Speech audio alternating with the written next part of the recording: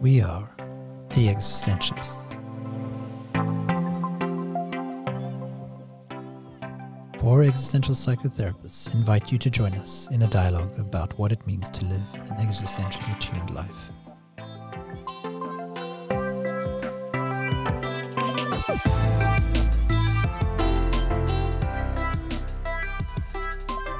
Your hosts are Xavier Williams, therapist in Vancouver, Canada. Janelle Drisner, therapist in Edmonton, Canada. Chelsea Stenner, therapist in South Surrey, Canada. and Mihaela Leonanu, therapist in Vancouver, Canada.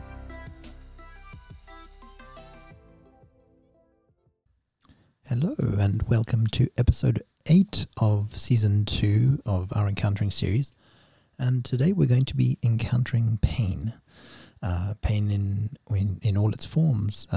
Physical pain, emotional pain, psychic pain, existential pain, spiritual pain, and indeed, as we go through that, we intend to also end up in suffering through really encountering all those various types of pains and experiences, and maybe transforming it into suffering, so that we might be able to bear it really a bit better, a little bit more, a little bit easier.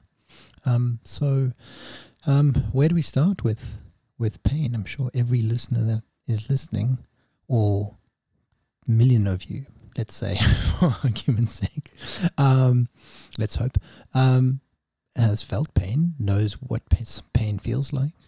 What do we have to say about pain?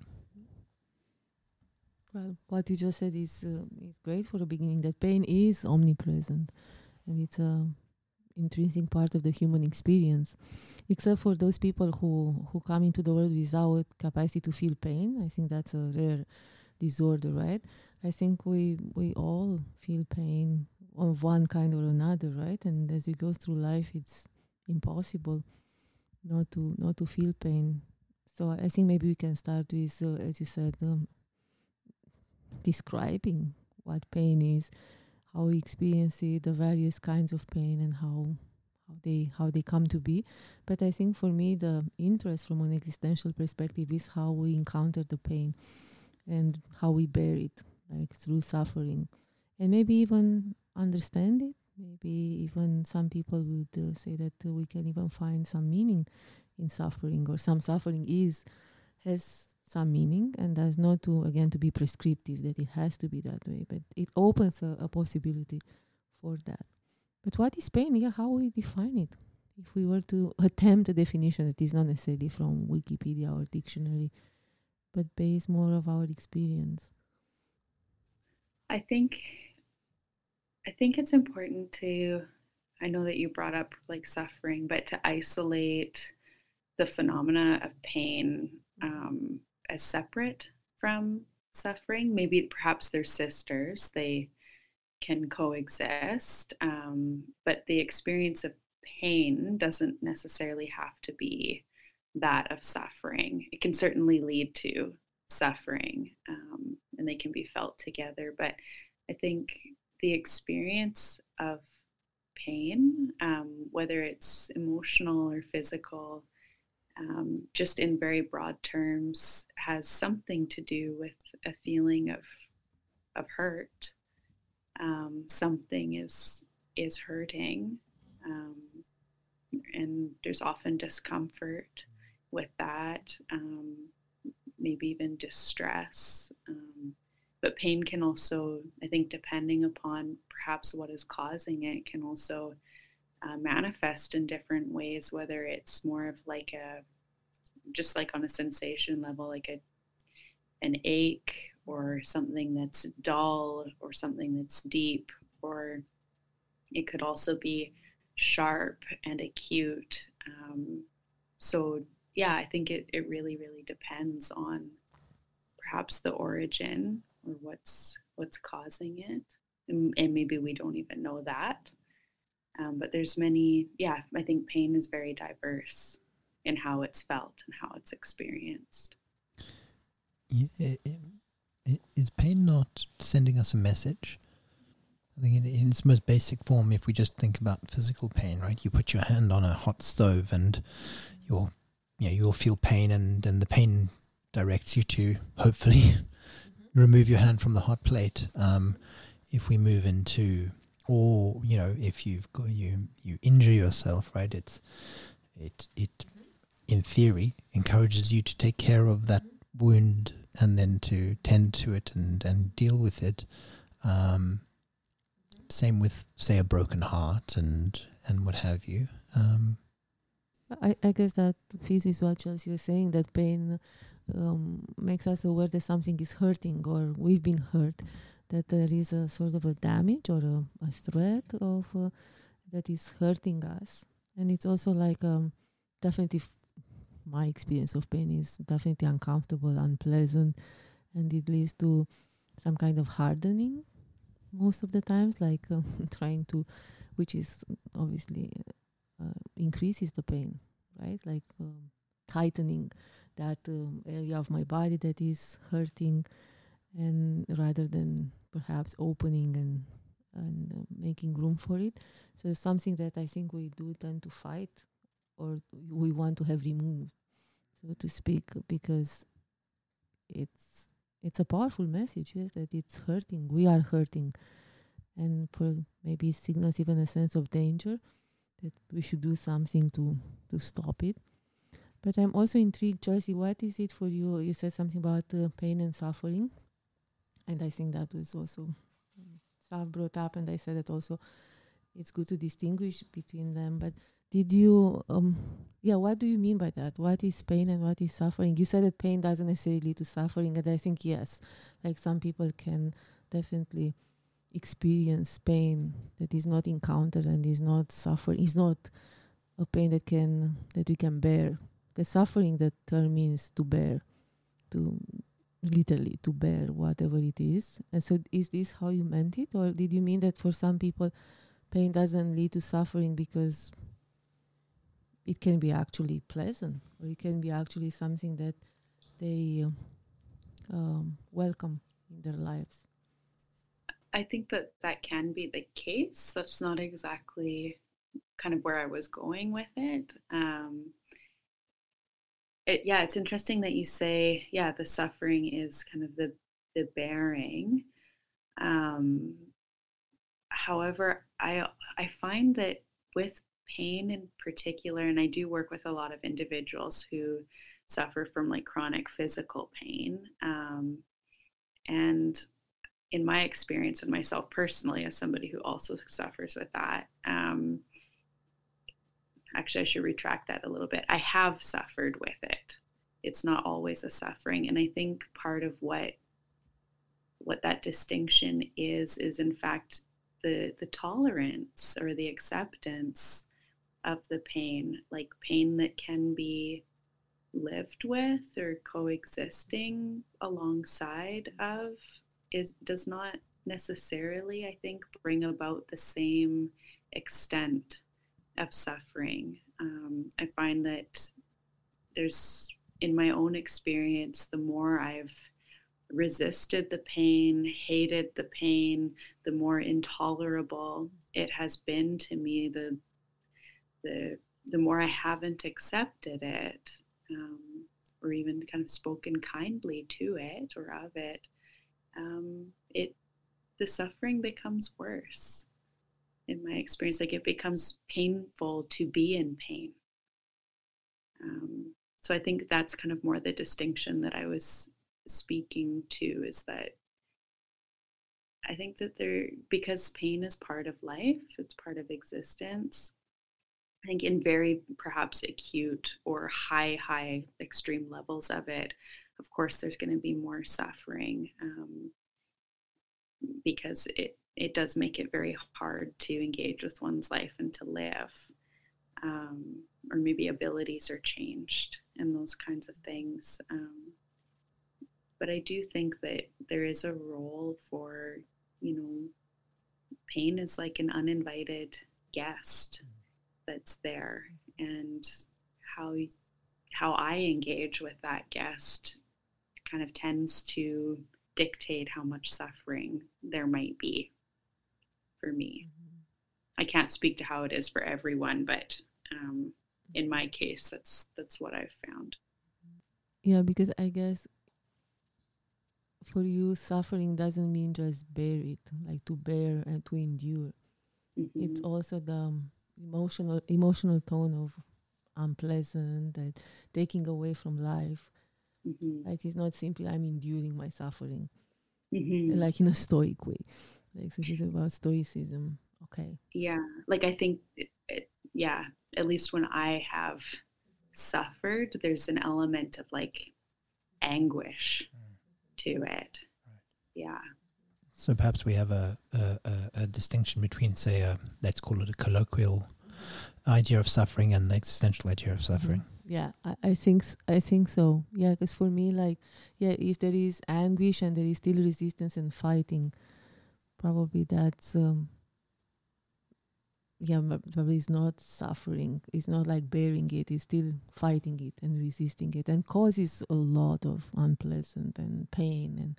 But that's more like still in the area of pain, while suffering is enduring. But then I guess you also are interesting like accepting pain, or are you accepting suffering? I'm so glad we are talking about this, because yes, I agree. So I think we are using the words a bit differently. I think that I think you clarified it nicely, though, Chelsea. I think you said that anguish, right? That real, and that's a word that certainly for me is torturous. Like it really is, beyond which I would also, if somebody said to me I'm suffering, I would also go there. Although I do have, existentially, I would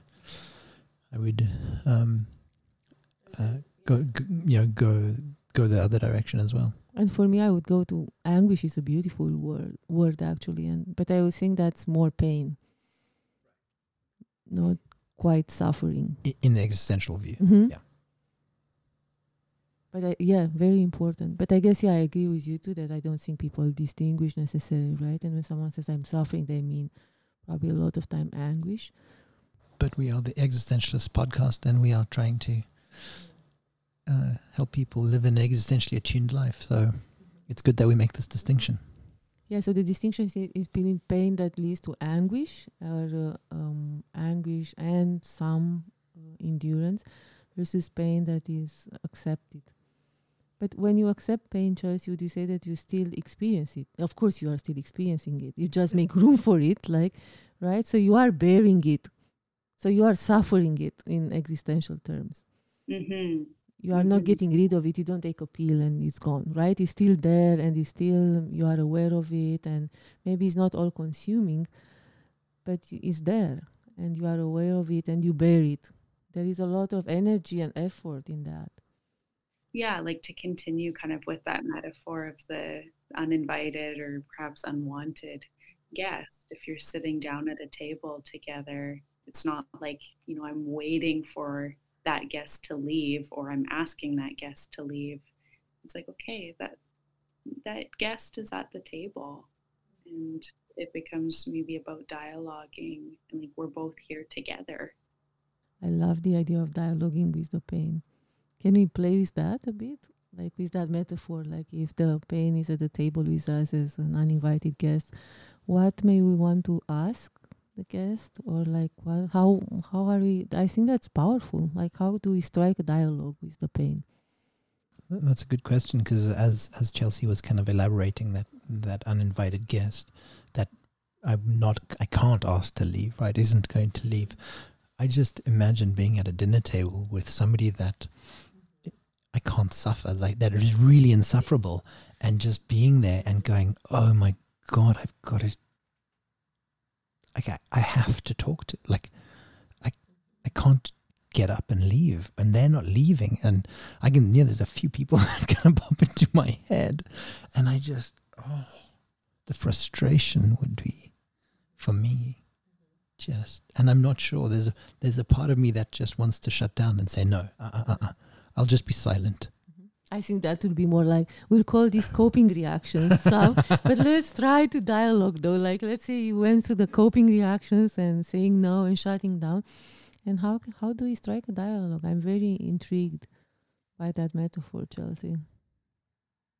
Because I also, of course, as a human being, I tend to, again, to harden and to want, I don't want this. Right? And if there is a pill, I take it.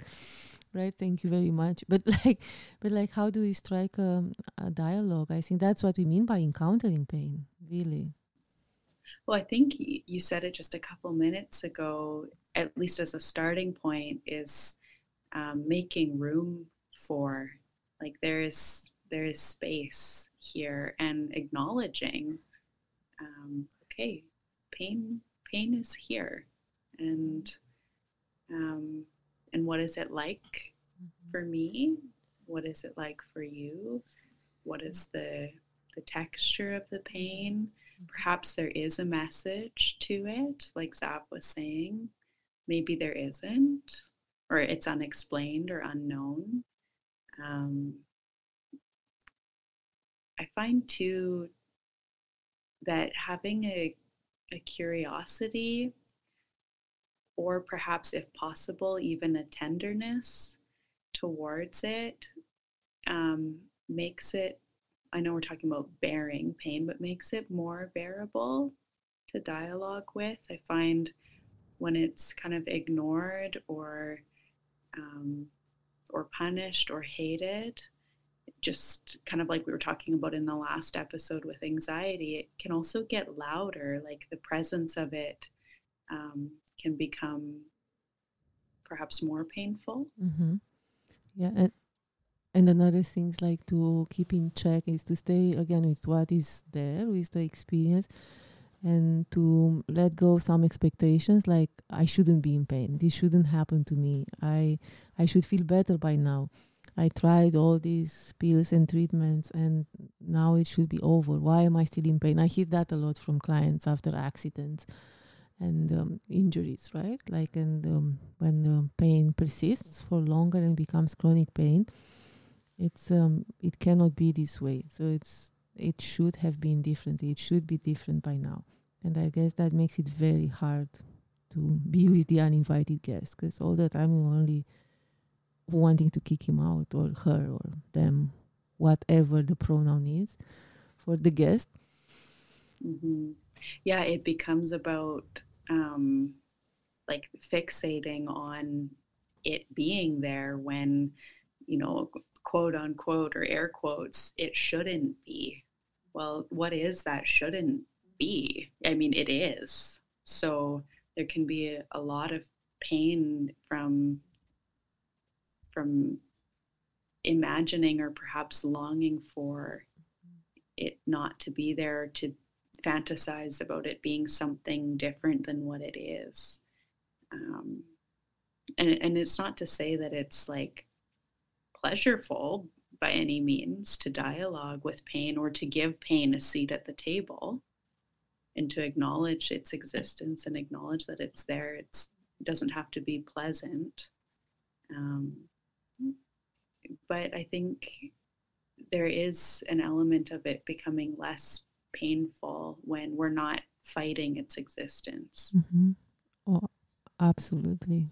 And it's coming back to reality. Again, like it's coming back to what is, rather than what we would like to be, what should it be.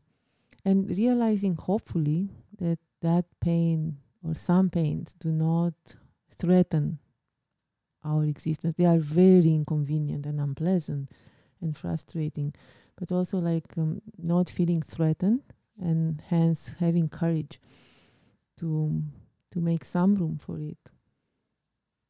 Like what I'm hearing you say is that, like, there is space enough at the table. Like I can still continue to be here, and pain can also be here too. Yeah, exactly. Yeah, and I'm not going to be annihilated. I'm not going to be destroyed by it. And maybe then some dialogue is possible, and maybe I can hear a message. Maybe. Or maybe, but it doesn't have to be that way. So I mean, I think we're talking globally here about pain, in whichever pains we're feeling, whether it's, a chronic physical pain or an intense emotional everlasting heartbreak or longing or deep wound or and so on and so forth. Yeah, and I think the point of like this is, I think, the first step, crucial step to be able to be with pain and not to feel exterminated by it, is to realize that even with chronic pain, I'm still me. It's not, the pain is not ruling my life. It's not the pain is an uninvited guest, but I'm still in my house, so to speak. I'm still in my home. It's still me. Because what I notice also with people with chronic pain is like the pain leads the show. I mean, for real. Like how often, like what pills do they take, how the intensity of the pain. I mean, their life is completely controlled by the pain and the management of pain. Like literally, there is nothing else or very little left, except for this preoccupation with how I don't feel pain. How can I control my guest? And that takes enormous energy, and it disconnects someone from themselves. And there is a bit of self-loss there as well, because the pain becomes, it's not just the guest. It controls someone's life. Yeah, and I think that's a lot to do with ability, because it can end up taking up so much space and really limiting ability, like in the case of, severe accident or injury. And I think we often identify with what we can and can't do, in terms of our personal sense of who we are, at least is expressed perhaps in some form by what we can and can't do. And so I know for me, in having not been in pain and then having been in pain, there has been also a bit of like an identity shift, or a process of grief in that too, like being able to recognize how I was before and how I am after. I'm still me, but the expression of that has changed in terms of ability. In what way, Chelsea? You mean, just to clarify, you are talking about before being in pain and after being in pain, or like you were in pain and now you are not, and so that's the before and after? I wasn't in pain and now I'm in pain. Okay, got it. And so, yeah, what is the shift in identity that you notice? I think this is so important, because I also have a similar experience with clients with chronic pain. Like there is something profoundly shifting their identity and they cannot articulate it. It's hard to grasp, and that is very confusing and adds to the anxiety. So I think perhaps it's not so much the identity that changes as is the expression of it. And it's really hard to not be able to express oneself fully or how you did before.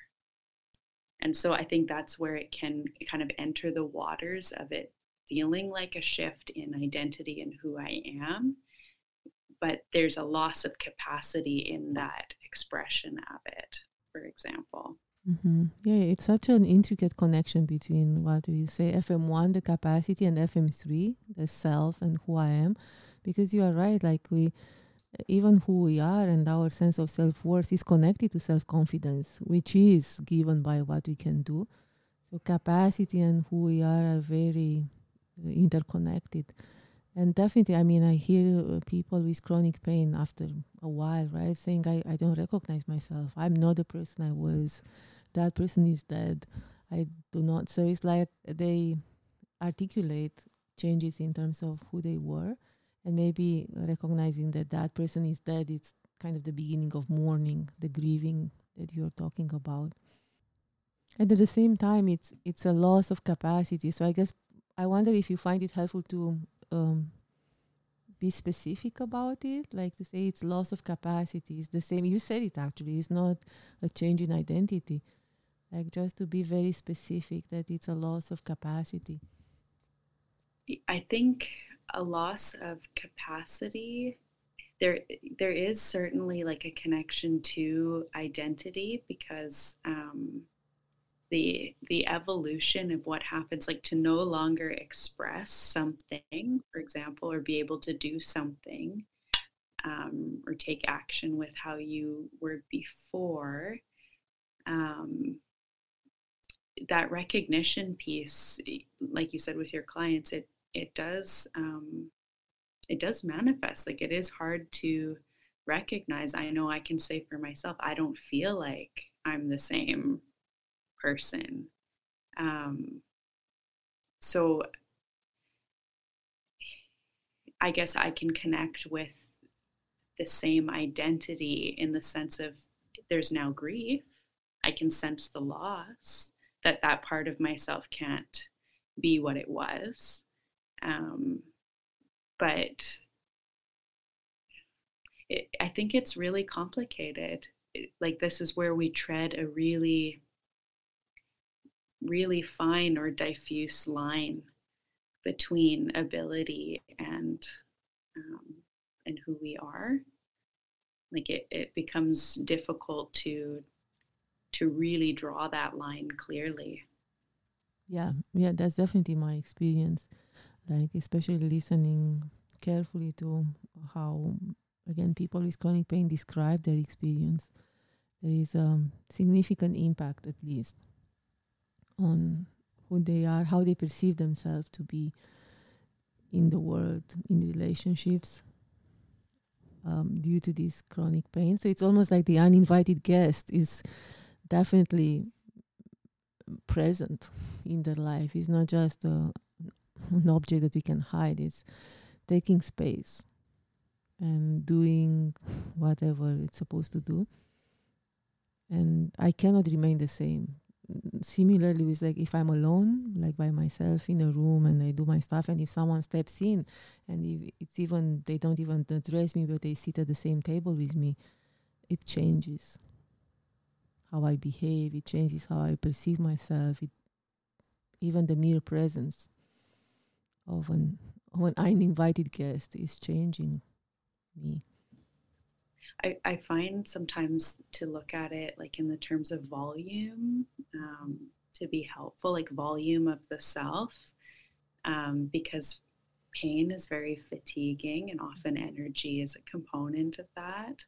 And so a person is still the same person and the same self, but perhaps the volume of what it would be if they weren't necessarily in pain to the extent that they are, like, it would be louder. It would be with more vitality, more fullness. Yeah, absolutely. I'm so glad that we kind of took this a little bit segue into the connection between identity, one sense of self-expression, and pain and loss of capacity. But going back to the dialogue with pain, I think, so making space, acknowledging that there will be an impact, letting go of the expectations of how it should be or what we legitimately may want to be, and what it's normal, in air quotes, like how it should be. So that's also important. And I wonder to what, at what point then we can talk about suffering as bearing the pain. And I think acceptance is more than that. So I wonder if we can make that distinction, like what else about this dialogue? Like how do we live with pain? I feel like that's $1 million question there. I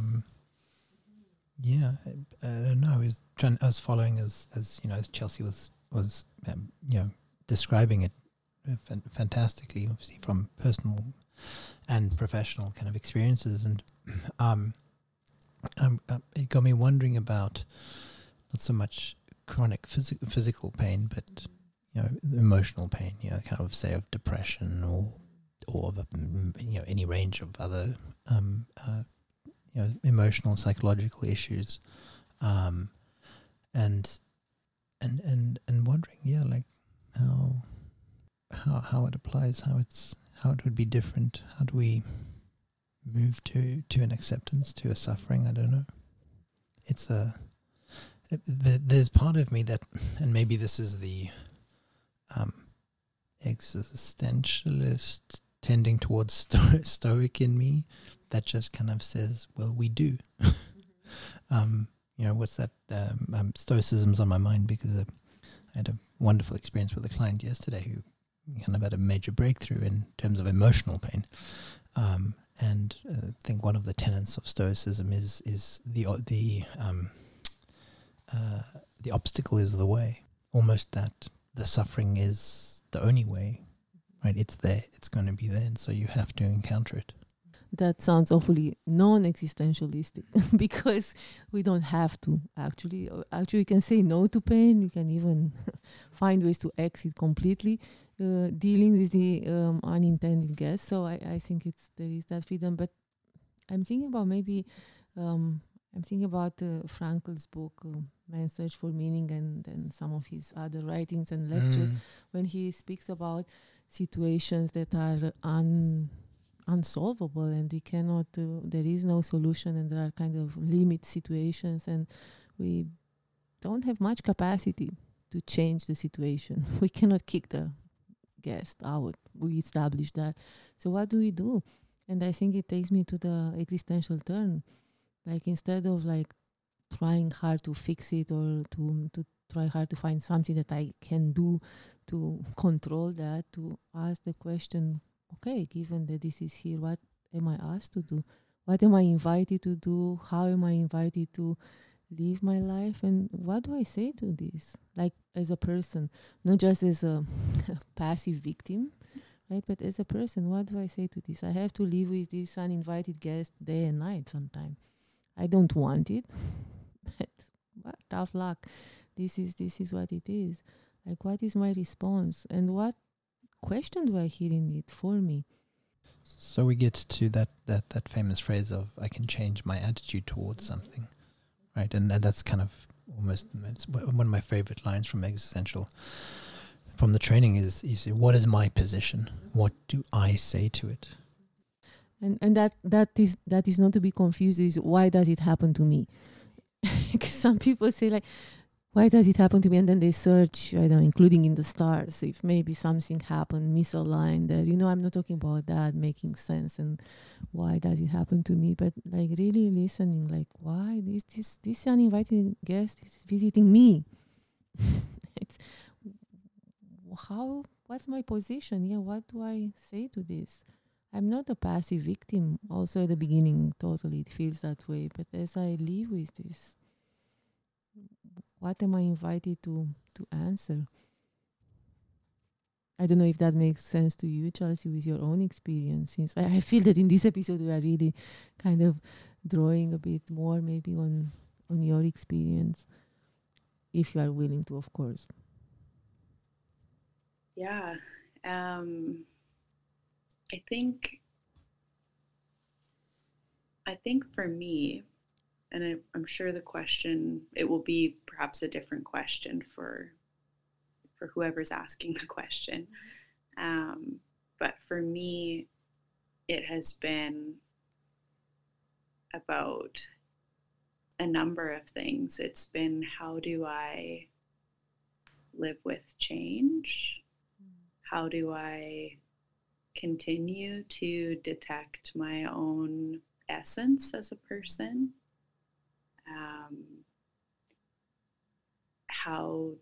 How do I pivot as well? How else can I express myself? It also opens other abilities. Maybe things that I didn't tap into before. It's also been a big learning around, discovering kind of what that message is, being or becoming in closer connection to my body, noticing it more, dialoguing with it more. So I think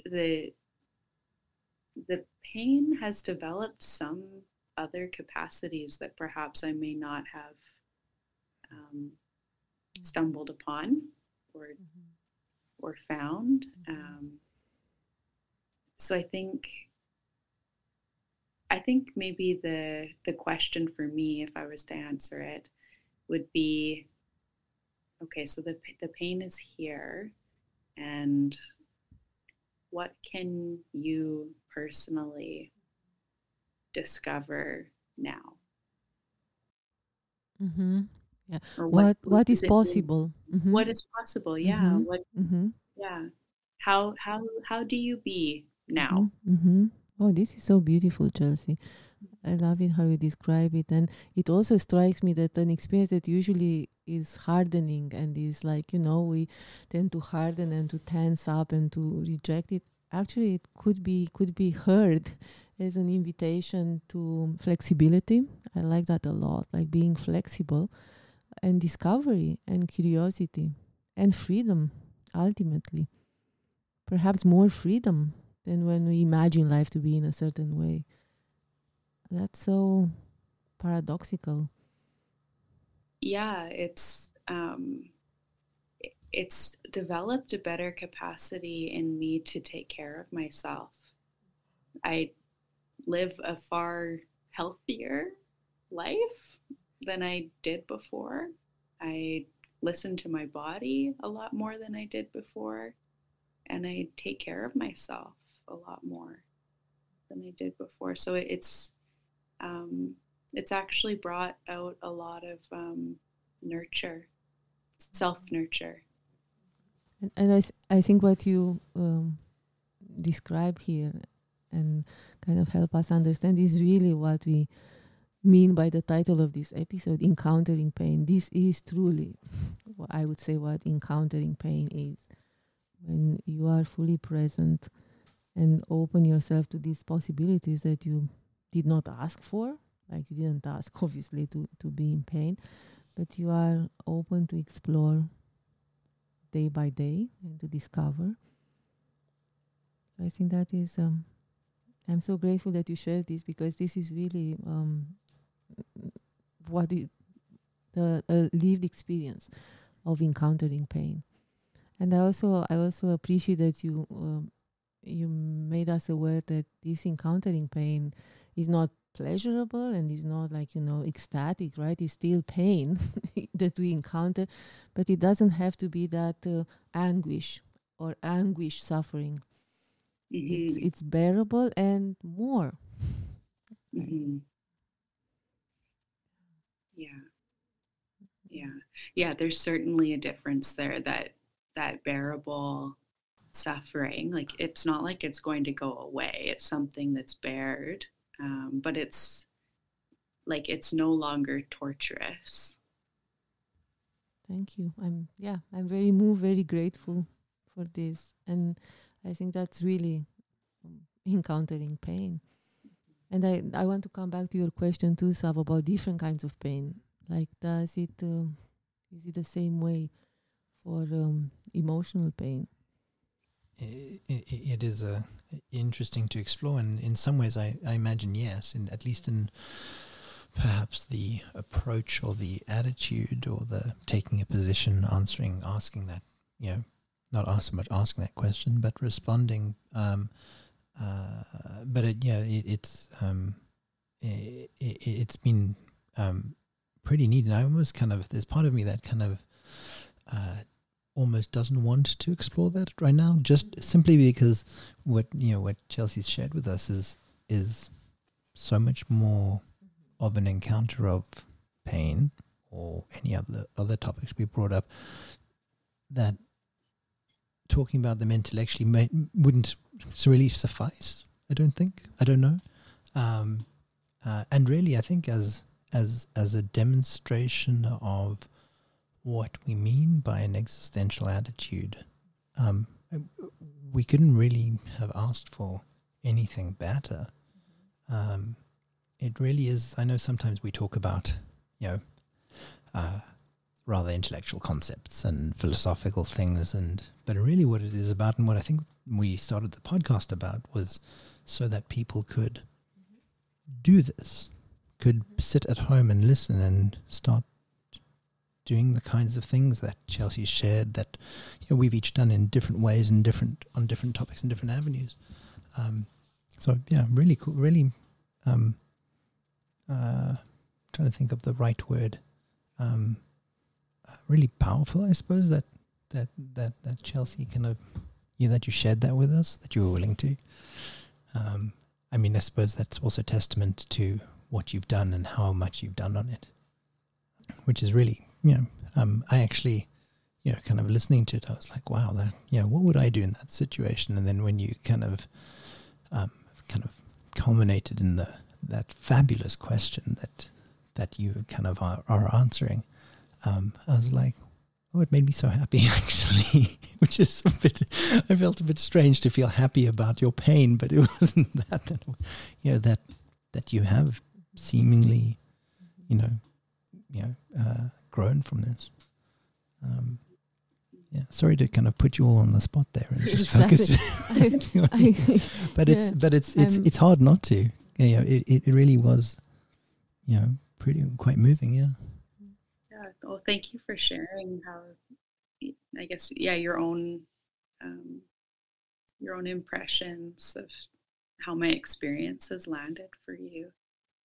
That's, I guess it feels a bit, it feels warm and inviting. And I feel kind of grateful for, I was not planning to take up that space. But I feel grateful for both of you and kind of being able to study and look at that experience together. I'm also okay to, if we want to do a similar thing with perhaps emotional pain or relational pain, or if there's an experience that either of you have that we can kind of look at more closely in a similar way that we've looked at, physical pain for me. I don't know if that's what you'd like to do, but we could also do that if encountering is kind of important. Yeah, I think we absolutely can, and especially that as you've suggested that you're good for that, and good for that. That sounds like it's a terrible phrasing of, excuse my but yeah, I mean, I think we can take the same approach, the same attitudes, the same questions. So emotional pain, it's like physical pain, physical way, existential pain, spiritual pain. Perhaps what might be more interesting and better, also given that we don't have oodles of time, is in what way would those other ones be unique? Like, would they be different, say, to the experience of that physical pain? Yeah, that was my question exactly. And what exactly is existential pain, by the way? And because emotional pain, I guess we kind of understand if we are hurt, like in relationships or by ourselves sometimes, right? And we feel, or when actually the experience of emotional pain also is related to, I mean, in a primordial way, to the experience of being left alone with overwhelming, distressing experience, emotional experience, right? Also the pain of not being with oneself, right? Disconnected and completely lonely and disconnected. But existential pain. Yeah, I mean, I'd say the way I see existential pain is really the pain that arises from a non-acceptance of the conditions of existence. If we take them at the in the kind of North American existential version, the kind of ones described by Yalom, of death anxiety, essentially, that we will all die. That we have existential freedom. In other words, we're free to do anything, really. I think in a previous episode I said I'm free to walk out and go and murder somebody in the street if I so chose to. The existential isolation, right? That I will, no matter how close you or me or Chelsea ever get to each other, we will never actually know what it's like to be the other.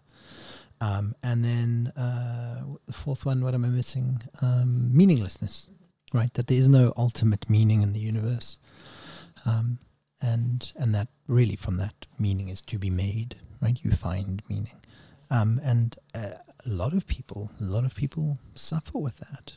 A lot of people don't, partly because we ignore it, we distract ourselves with other things. But a lot of the time it's when we are really confronted by what it means to actually be alive, to exist within these parameters. It can be variously terrifying, lonely, desperately lonely, confusing. And I guess the pandemic, right, really highlighted that. It almost like we are both under a giant microscope, like all these fears, all this anguish is even more prevalent now, more acute now, right? And I mean, most of us at least want to stay alive, and we are fighting to get a vaccine and all that at the same time. We complain about how lonely it is and how difficult it is. So it's like we really are in that anguish. Yeah, indeed, and even kind of today's there's a an anti-mask rally down the road. Thankfully, a very small one, but there's that one of the major claims is you're infringing on my freedom. You can't tell me what to do. And I've had a few discussions with clients who kind of have maybe a bit of a strand of this, and I said, but you could just choose to not wear a mask. You are free to do that. Maybe in some countries you might get thrown in jail. So far, not here. And it's I almost see that as a refusal to engage with an existential freedom, right? And that whole thing. And then the other part of obviously of the pandemic, kind of in terms of we're being asked not to do anything in the face of, so we're being confronted by, as you say, this microscope, there's all these existential freedoms, and being asked not to do anything. Yeah, and so I guess that's that also accentuates the pains that we feel, the existential pain that you said, that by not encountering properly these givens of existence, or not knowing how to respond to those, how to listen for the question that they are posing us. Like, this is a very interesting situation with the masks and anti-maskers. Like, what are you asked to do in this situation? What is your value?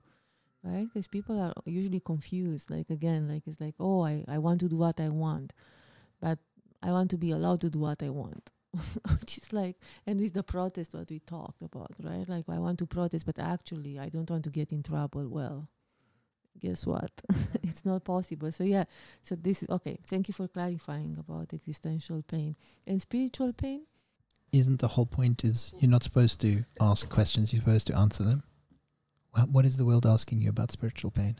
Yeah, I'm just sincerely, I've been from the first moment when I said the spiritual pain. I understand spiritual suffering, right? As one, I bring myself to that. But spiritual pain, like anguish over perhaps an unresponsive God, anguish because God allows horrible things to happen sometimes, anguish over, is there a God? Like that, this is where I go. But it's more on a personal level, like when I still bring myself to that encounter. It doesn't feel as passive perhaps as when I have a headache, which I do. Like, it's kind of like it's here and I suffer it. But it's, yeah, I don't know if we... I was about to say is so kind of, it's not done to me. It doesn't just happen. There's a kind of a, except if you're brought up in such a context in which life is dedicated to religion, spirituality, where life doesn't really exist outside of that, and so you don't know any other way. I imagine that's probably mostly where spiritual pain would exist. And when it's the whole discourse about being condemned, damnation, all that discourse may definitely engender a sort of a anguish, right? And yeah, I don't know. What did you say, Chelsea? It's I don't know if I totally would like the overall kind of like, is there a God? Isn't there God? Why is there pain? Why is there suffering? I mean, to me, that falls more under the existential pain than spiritual pain. And then same with I would distinguish maybe perhaps, I don't know, the religious condemnation and stuff like that from spiritual pain. At least for me, I'm kind of conceptualizing spiritual pain to be perhaps a little bit more about fulfillment and purpose. Like, am I living a fulfilling life? Do I experience fulfillment, perhaps? I don't know. I feel a bit tangled up with the spiritual pain concept. To me, it overlaps with existential and emotional. Yeah, I think I would go with you on that, Chelsea. I mean, from a personal point of view, as being somebody who's a-religious and I think we've discovered a-spiritual, but I would probably tend towards the meaningless, right? That fulfillment. Although it did remind me of an encounter I had on the street once, and I was about to get on a bus, and there's a man standing at the bus stop, and he wanted to know if I had accepted Jesus. I think he was Jehovah's Witness. I couldn't be sure. And I said to him, no, and you're speaking to the wrong person here. And he's like, well, what do you mean? And I was like, well, I don't believe in God. And the shock, the horror on his face, and he said, but don't you want to go to heaven? Like, aren't you afraid of hell? And I said, well, actually, no, it doesn't bother me. And he was bewildered, but not just bewildered in a kind of a puzzled way. Like, really, he was terrified. And I could imagine that being, for him, spiritual pain. Like, this idea that there would be somebody who wouldn't want to, or who would be okay with going to hell or what have you. But in my interpretation, I would also tend toward the existential, but perhaps that's what we... So when you word it like that, like back when I was religious and fundamentally so, there was a lot of spiritual pain, more so around, or I guess what I would have labeled as spiritual pain, as like, am I going to heaven? Am I going to hell? Have I lost my salvation? That kind of stuff. But I don't, to me, that doesn't actually feel spiritual. Yeah, exactly. Yeah, exactly. It's not spiritual at all. It feels like manipulation. Sorry, exactly. Maybe I'm too harsh here, but that's a horrible manipulation. Exactly, that has nothing to do with the spiritual. Yeah, I would agree that the spiritual, and I think in existential analysis and logotherapy, right, we do acknowledge that the spiritual or noetic dimension corresponds to the dimension of meaning and fulfillment, horizon, future, and all that. So I think, yeah, like maybe sometimes even longing for fulfillment or can cause some anguish, but it's definitely more for me to. And you also say that the person and the noetic and the spiritual is not sick, right? So it's, to what degree is it in pain? Can you just, for our listeners, elaborate a little bit about that? About why can't the person be sick? Because this is our core. That's who we are, and we can get a sickness, like psychological or physical, right? But that in our essence, because you are undetermined, free, and continuously, like kind of with that flow of energy, the dynamic character of the person is constantly kind of renewing itself. It's not like trapped into a sickness, but we can experience lots of sicknesses, as we know. We kind of kind of define the person as the potential, And right? the freedom. Not as the kind of, again, the colloquial example of, oh, you're a person, I'm a person. Yeah, it's essentially free, and it's not fallen. It cannot fall sick per se, like being trapped in a certain limitation of a sickness. But definitely, we can experience lots of sickness, like physically, psychologically. So I guess just to be totally, maybe it's not possibly totally clear, but clearer than it is, are we like coming to an understanding that spiritual pain isn't a thing? Is that Spiritual pain is existential pain, I think, is the simplest. I think this is what we suggest. I'm not sure if it's a clear understanding or it's like kind of like grounded in anything else, but what transpired from this dialogue. But it seems this is what we seem to be saying. I think for me, it's a pain that has a specific content, like it's the content of religious, spiritual. So I guess the content also determines the kind of pain. Anyway, I don't think this is an essential point.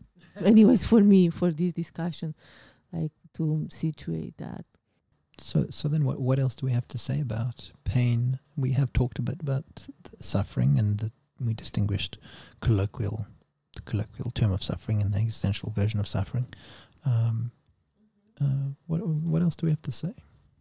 I almost want to go back to Chelsea's sharing, not to again put a spotlight on you and to kind of ask you to share more, but like almost like to not to lose the gems in there, and kind of to reflect and maybe summarize, like for listeners who are in pain, who maybe cannot even suffer the pain, but they are in anguish and maybe hopelessness over pain.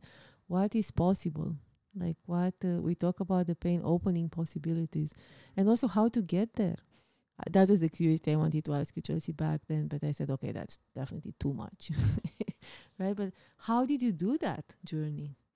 Was it alone?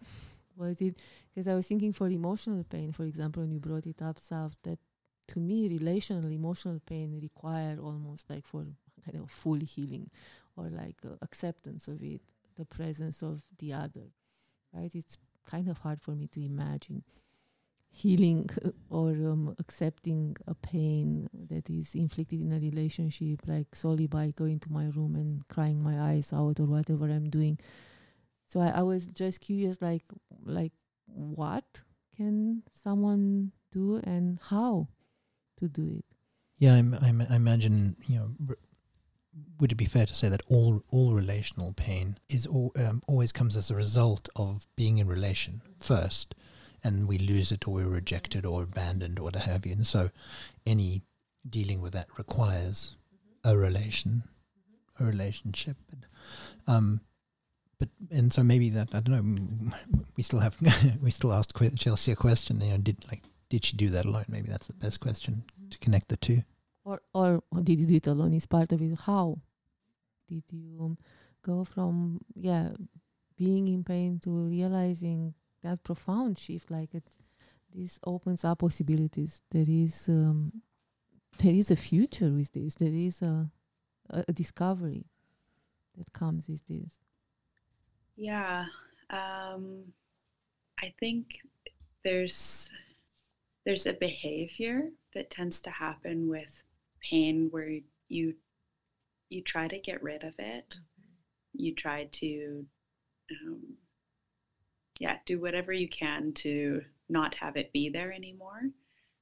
So if kind of like almost picturing like pain if you were to kind of objectify it in whatever form in front of you, it's something, I think one of the pain behaviors is to just push against that thing with all your might, and it doesn't move. And so I think for me what happened was I stopped pushing.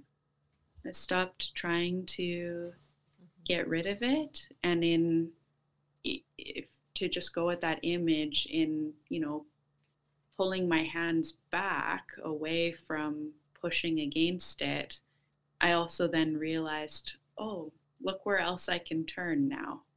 Like there are other directions, there are other paths, there's other possibilities. I can move around with the pain. I can take it with me. I can dialogue with it. It's there. But I'm no longer trying to annihilate it. So I think part of it is that, just that acceptance, that it's with me, and that's okay. So I think that was the how. I think for everyone, how you get there is different. And I think some people also maybe get stuck and don't get there and just keep pushing and pushing and pushing and pushing. And I think our culture doesn't help with that. We have a very pain phobic culture. And even if you share about your pain, when I've shared about it before, people will ask, oh, you're still in pain, or they'll try to give you suggestions in terms of, okay, have you tried this? Oh, but this person was really helpful, or this thing was really helpful, or have you done this? Have you done that? Just more ways to kind of keep trying to push pain out of your reality. And so I think that can also be part of the stuckness. But I think I realized there's other things I can do that is not resisting it, trying to get rid of it, trying to push it out of my life, and then orienting in that direction. It almost feels that you put the pain in its place, like it's a guest, but it's not the entire household and the entire life. There are other things to do, and it's refocusing from what you cannot do. And that obsession, I have to get rid of this, to what is still left for you to do. And what I notice with clients with chronic pain is like they sometimes, there are many people get stuck and they have considerable energy to push. Sometimes I wish if you could just stop pushing, you'll have so much energy to actually enjoy some parts of your life. But this obsession and this energy that is consumed into pushing, and it's understandable, we all want to be pain-free. I guess we prefer that way as human beings. But like the energy consumed in that pushing, and if that energy could be freed, there is so much more that they can discover. And what I also notice is that sometimes people stop pushing because they get drained. They have no energy, and then they crash. And that's another possible exit, but it comes with higher costs, including depression, possibly hopelessness and all that. But sometimes people stop pushing because they don't have energy left. Yeah, and thank you for the note about the culture. Yes, that question, are you still in pain, makes me so mad. Like that it's even, it comes with such a cruel expectation and judgment. Like, what are you doing wrong? What's wrong with you? Like, you shouldn't be still in pain. And I guess that also affects, at least what I noticed, the therapy with these clients and their capacity to heal. And these expectations come even from the family, from close people or friends. And they are so damaging because they take these people away from their reality. Yeah. On the emotional pain front, I hear that more frequently than I would like from clients who say, their people or parents or family will like, "You're still going to therapy," as if you should have been done. Aren't you sorted out now? Which is always frustrating to hear. Were there any other as you call them nuggets that we could distill from the episode? I mean, you both you and Chelsea have kind of given a great highlight of those of the steps, the attitudes, the stances, the turns. Anything else that we might want to highlight that we haven't? I don't know, something maybe a little bit strange, but like I remember even in the training, in the EA training, we talked about it, like maybe to bring a little bit of pain in our lives, to train ourselves, to our capacity to endure pain. I remember the famous example of to take a cold shower. That makes me cringe right now. So it's like, I don't want to do it. But I kind of training even in those things, like with inflicting a little bit of pain, not in a self-harming way, but like, to more like in the stoic idea that you brought up, Sal. Like not always counting on the easy way out or the pleasant experience, like developing some capacity to encounter the unpleasant, at least, if not the painful. Yeah, to not always be comfortable, to feel discomfort, to feel, and a very simple way, the cold shower is the one. The other way is just holding an ice cube, right, and seeing how long you can do that, or what happens when you do it, and really kind of, I want to maybe rescue stoicism a little bit. That phrase that the obstacle is the way. It's not so much that you can't not choose it. It's that by choosing it, you develop the capacities. You learn how to. You develop, ways around. But I think that's another way of expressing the idea of the existential turn. Yeah. The obstacle is the way. It's like, listen for it and go through it, and then you'll find a way. I personally feel like stoicism and existentialism are basically the same thing. Okay. With this self-disclosure and confession, I'm not sure where you can go now. Are you going to change the title of the podcast, the Stoics? No, not at all. I might be doing a disservice to the Stoics. Maybe they don't want to be existentialists. I don't know. Yeah, it's just for me. That brings me lots of pain. Like if we change into the Stoics now. Anyway, just joking.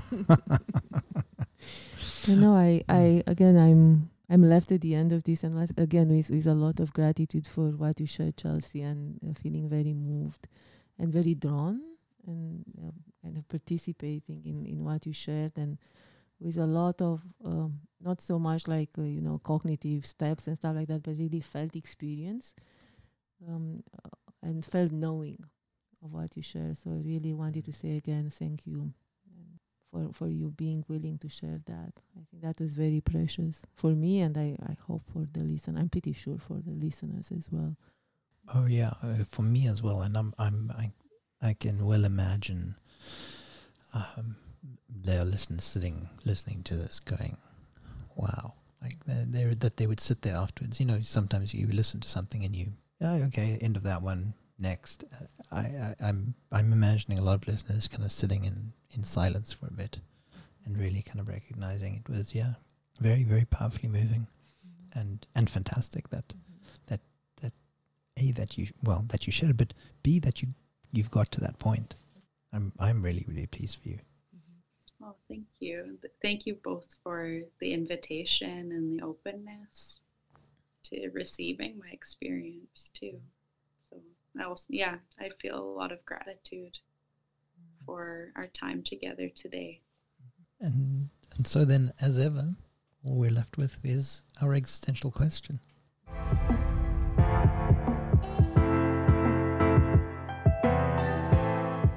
So our existential question for you listeners today is, if pain shows up in your life as an unexpected, uninvited guest, how do you receive it? Thank you for being with us today, and we'll look forward to being with you again next time. Follow us on Instagram @existentialistpodcast and let us know your answer to today's existential question. To learn more about us, listen to and learn about other episodes, visit our website at existentialistpodcast.com.